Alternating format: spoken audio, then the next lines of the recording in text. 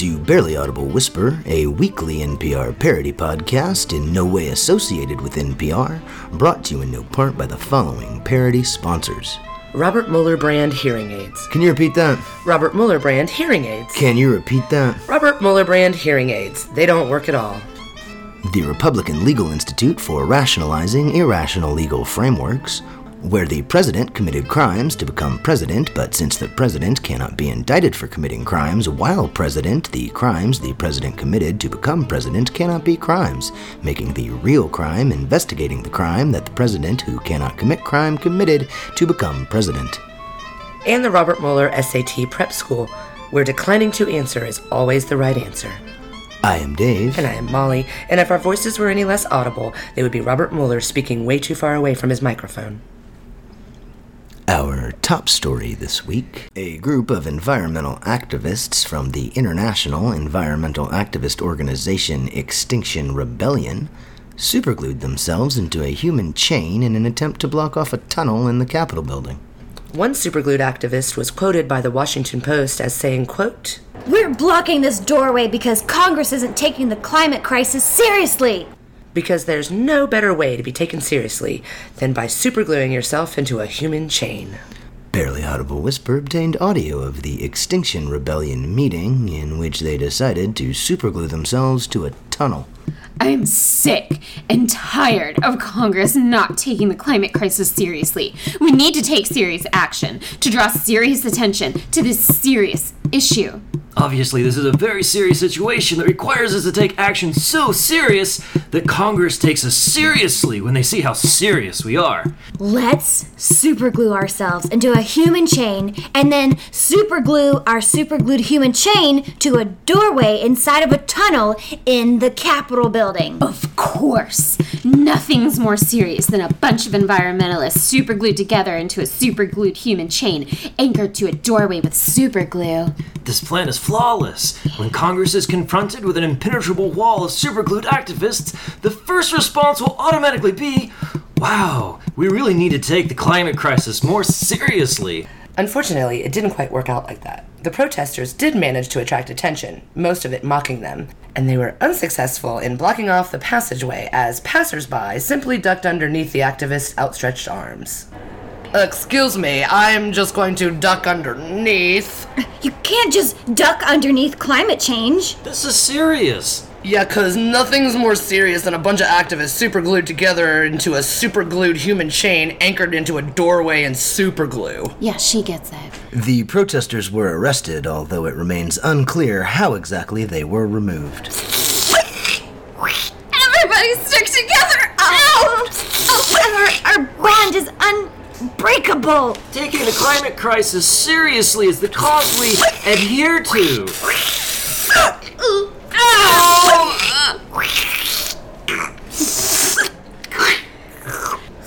The Post also reports that at least one protester may have suffered injuries when he had his hand ripped from the wall. Ah! That seriously hurt! This is serious! Ow! I may have lost some skin, but it's worth it knowing that Congress is taking us seriously. My only regret is that I have but one layer of epidermis to give to my planet. Ow. Let me pick that up. We interviewed members of Congress to see just how seriously they were taking the superglue protest.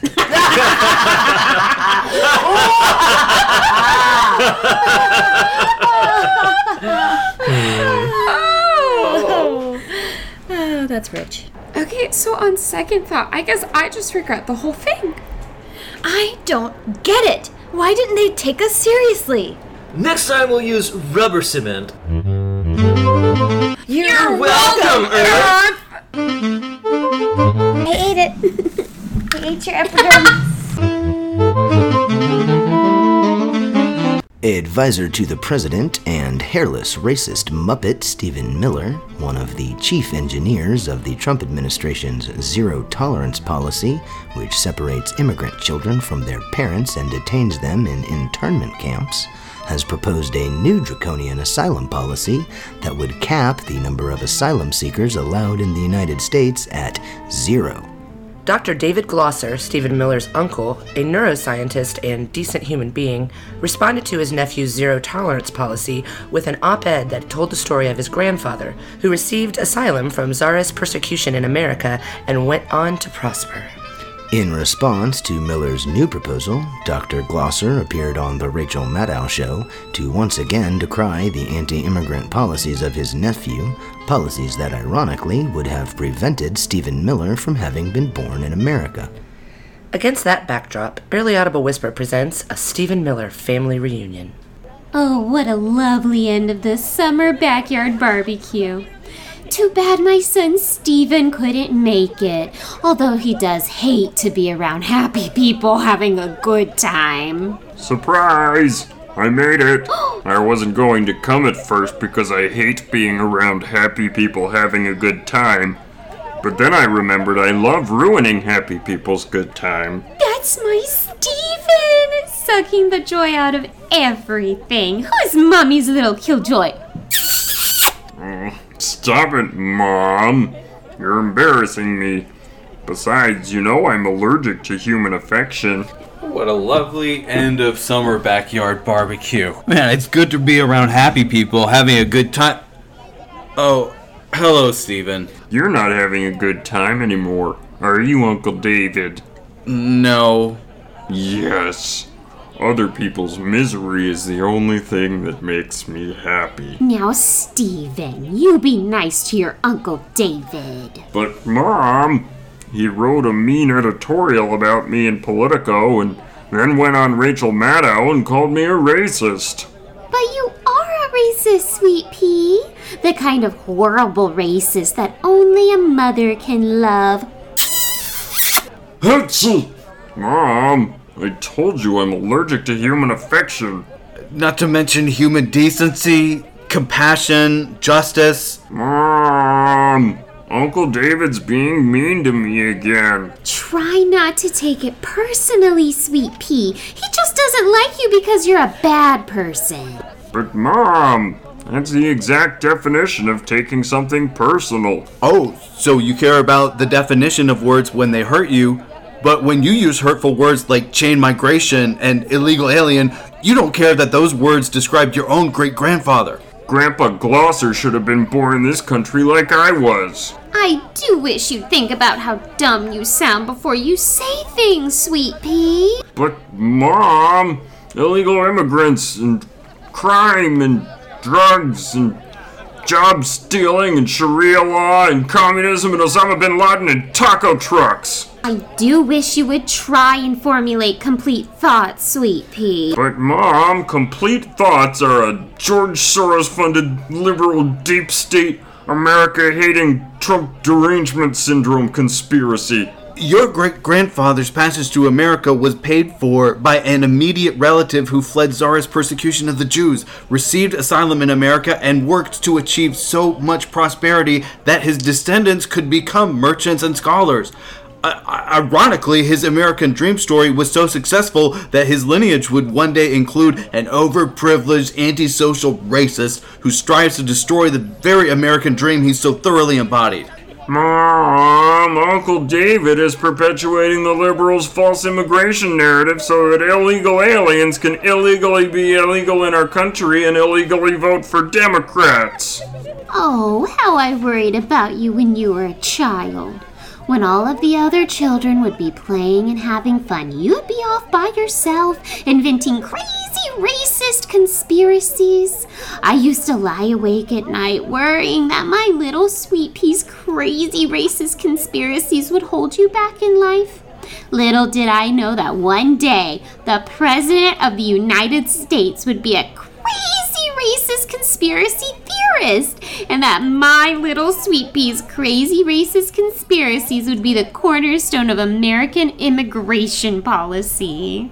Now that's an American dream story. A white, American-born, disturbed loner child grows up to exact revenge on the world by inflicting inhumane cruelty on vulnerable brown people. Now I lie awake at night, worried that my little sweet pea's racist conspiracies are the cornerstone of American immigration policy. I should have aborted you.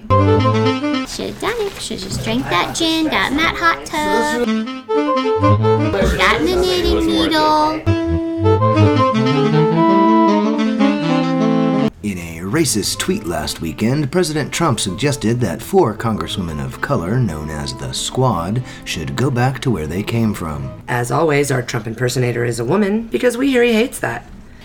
They should go back from where they came from and fix all the problems in the shithole countries that they came from, which are shitholes because of the foreigners who are foreign and brown and shitholey.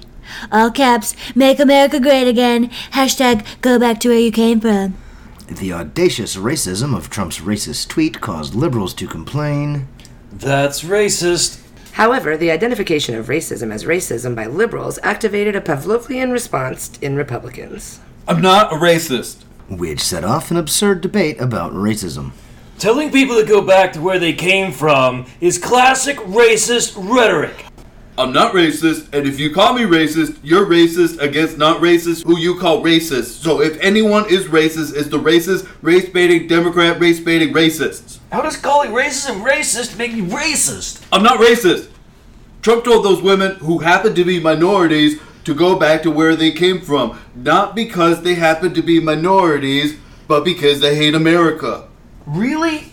They hate America? They hate Trump, and Trump is the president of America, so they hate America, even though Trump hated the former president of America, because the former president of America hated America. And if you love America, you hate people who hate America. And if you hate America, you should go back to wherever you came from that isn't America. This controversy was elevated at a Trump re-election rally. Ilhan Omar. Send her back! Send her back! Send her back! After basking in the racist chant, The chant was not racist. for 13 full seconds, Trump claimed that he disapproved of the chant while praising the people who chanted the chant. I didn't like the chant, which is why I spoke up very quickly after 13 seconds, because I didn't like what they were chanting. Even though they were repeating what I had already said, they shouldn't have chanted that. Even though they are great patriots who were chanting because they love America. I'm losing it. I don't hate black people. I hate Muslims. Not all Muslims, just the Muslims that are especially Muslim-y. How is that not racist? Sharia law. What? Did I say Muslim? I meant communist. The Squad are all communists and Muslims. They're Muslim communists. That's literally, by definition, impossible. That's what makes them so dangerous. They hate America so much, they are an impossible combination of things I don't like. Not surprisingly, Trump went on to make up a bunch of nonsense. The America-hating squad is the most America-hatingest squad. They call America garbage, and they say evil Jews, and they shouldn't be allowed to say the things that they didn't really say, which is why they should get out of America and go back to where they came from, even though that's America. Send her back! For not racist reasons. Send her back! For not racist reasons. So what have we learned from all this? I hate learning. Learning is elitist. Ironically, as much as Republicans hate it when liberals assume they are racist, I am not a racist. they don't seem to mind or even notice that Trump's entire re-election strategy is based on his assumption that Republicans are racist. I am not a racist. 4 congresswomen of color. Send them back! Send them back! Immigrant children in concentration camps. Lock them up! Lock them up! Muslims. Send them back! And or Lock them up! This is so frighteningly racist. I am not a racist. I alone can protect you from the hordes of super scary, Mexican, alien, illegal, secret Muslim, job-stealing, communist, gang member, brown people. Trump! Trump! Trump! Trump! Me.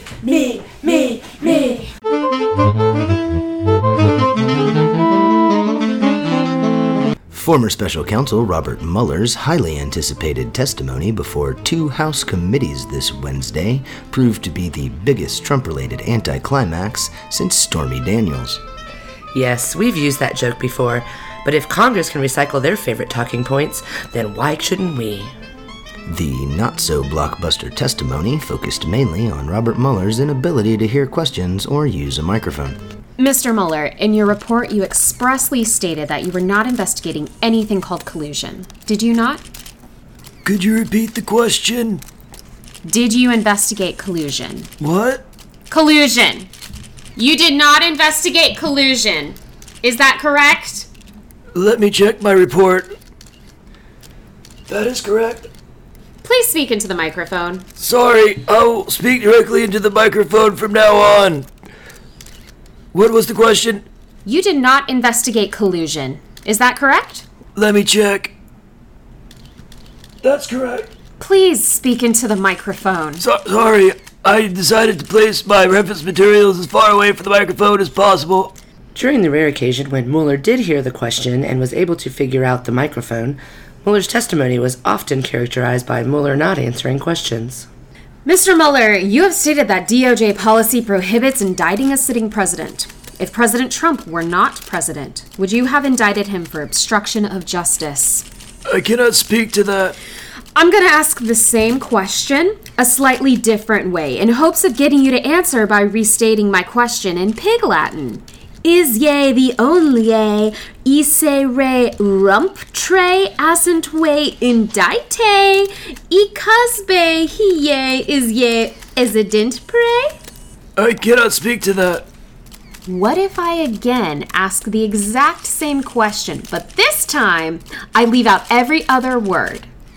Is only trumpant because was question mark? Meanwhile, Republicans tried to take advantage of Mueller's DOJ-mandated prohibition on answering questions by making it seem like he was covering something up.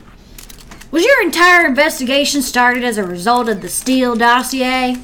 I cannot speak to the origins So of... you refuse to admit that this entire investigation is nothing more than a Democrat conspiracy started by a Democrat-funded dossier? I cannot speak... So you don't deny that the origins of this investigation were started by Hillary Clinton to frame Trump because Obama. I cannot speak to... What else are you trying to hide? I'm not trying to hide any... It's a simple question. What else are you trying to hide? Yes or no? That's not a yes or no question. Yes or no, Mr. Mueller, if that is your real name. I disagree with your characterization. If Trump is innocent, say what? Huh? If Trump is innocent, say what? Could you repeat the question? If Trump is innocent, ask me to repeat the question. Could you repeat the question? Boom! I just proved Trump is innocent. Drop the mic. Okay. Can I crouch down to speak into the mic now, or can I pick it up? Microphones are confusing.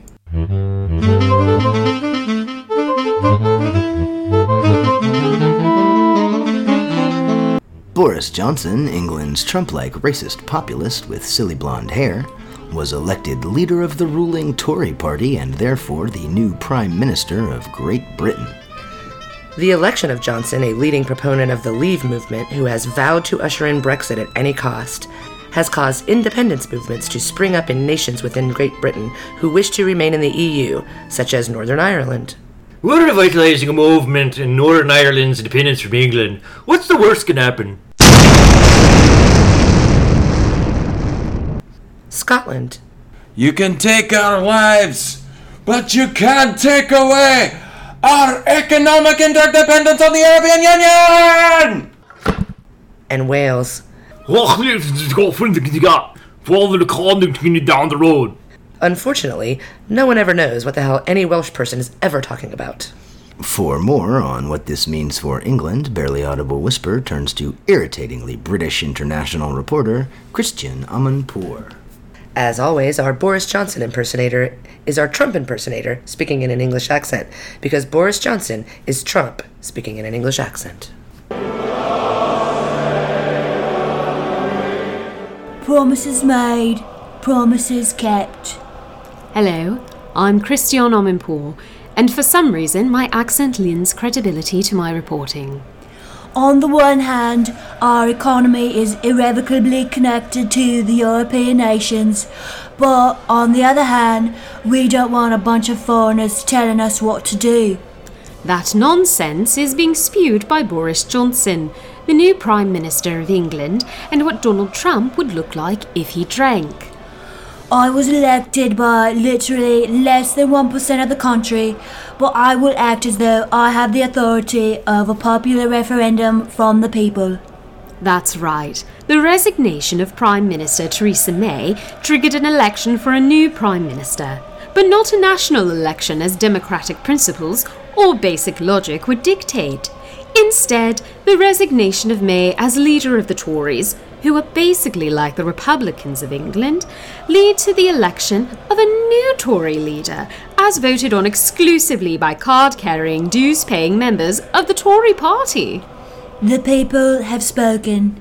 Literally less than 1% of the population participated in the process, which appointed Boris Johnson, who couldn't be a more British version of Trump if he had said, "When you're a star, they let you do it.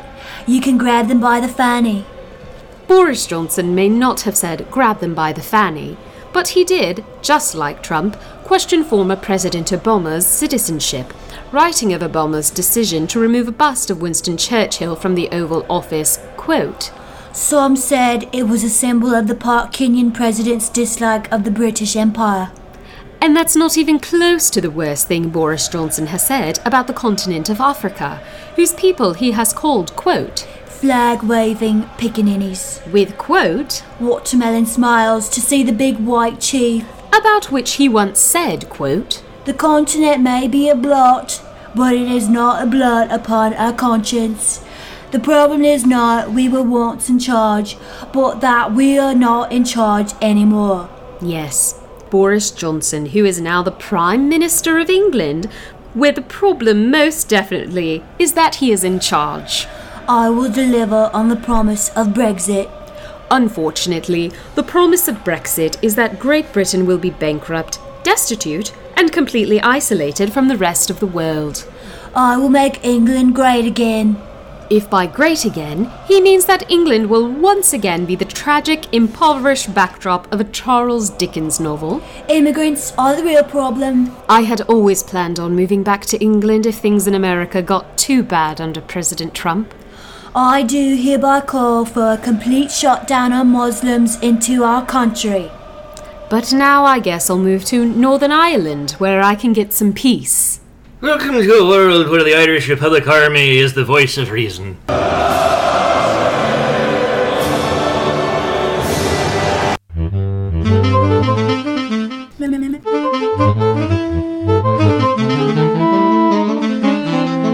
A minor league baseball team, the Pawtucket Red Sox, recently held a Pride Night at one of their home games, but they sabotaged their own message of supporting gay rights by having former Trump mouthpiece Sean Spicer throw out the first pitch and offering a Chick-fil-A promotion that same night. The only way they could have made the Pride Night less gay-friendly is if they had offered conversion therapy during the 7th-inning stretch.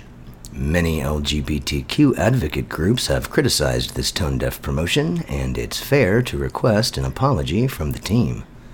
But given that Pawtucket is a short drive from Boston, the city that at the end of next month will hold a straight pride parade, a more appropriate way to make things right would be for Pawtucket Red Sox to flip the tables completely. Hello, Pawtucket, and welcome to Straight Pride Night. It's a beautiful night for baseball, and a beautiful night to be heterosexual. We hope that all of our straight fans that came out to the park, that is, feel welcome and comfortable. And now, to sing our national anthem, presidential candidate Pete Buttigieg. Hi, I'm Pete, and I'd like to be your next president. I love my husband, and I love America. Oh, say, can you see, by the dawn's early light, what so proudly we hailed at the twilight's last gleaming, whose broad stripes and bright stars through the perilous fight or the ramparts we watched were so gallantly streaming. And the rockets' red glare, the bombs bursting in air, gave proof through the night that our flag was still there. Oh, say, does that star-spangled banner yet wave o'er the land of the free and the home of the brave?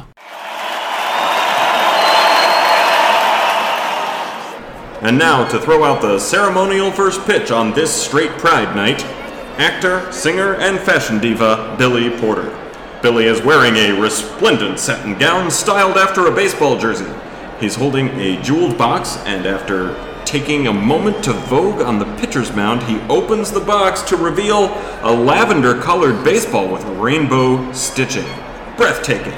He takes the ball, winds up, and yas, Queen! What a pitch! A perfect strike! Wow! Shame on me for assuming a fabulous gay man can't throw. Well, folks, we have some great promotions happening tonight on Straight Pride Night. All fans will receive a bag of Doritos Rainbows tortilla chips. We're also offering a 50-50 raffle, and all proceeds will go to the It Gets Better project. And don't leave your seats after the fourth inning, or you'll miss RuPaul's 4-base drag race, in which 4 fans will dress as women and run the bases for a chance to win an autographed poster of Megan Rapinoe. Rapinoe? Everybody's inconsistent on that. I'm going with Rapinoe. So sit back and enjoy your peanuts and Cracker Jacks as you watch men in tight pants choke up on their big sticks of wood. Happy Straight Pride Night, baseball fans.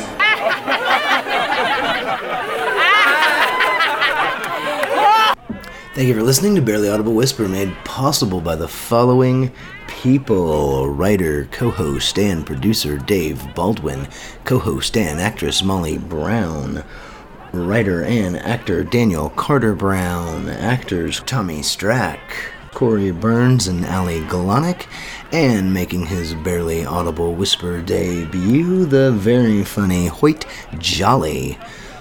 We hope you enjoyed our broadcast. Please subscribe to us wherever you subscribe to your podcast, and follow us on social media, and tell all of your friends how great we are. We appreciate your support. Follow the conduct down the road. Hubris!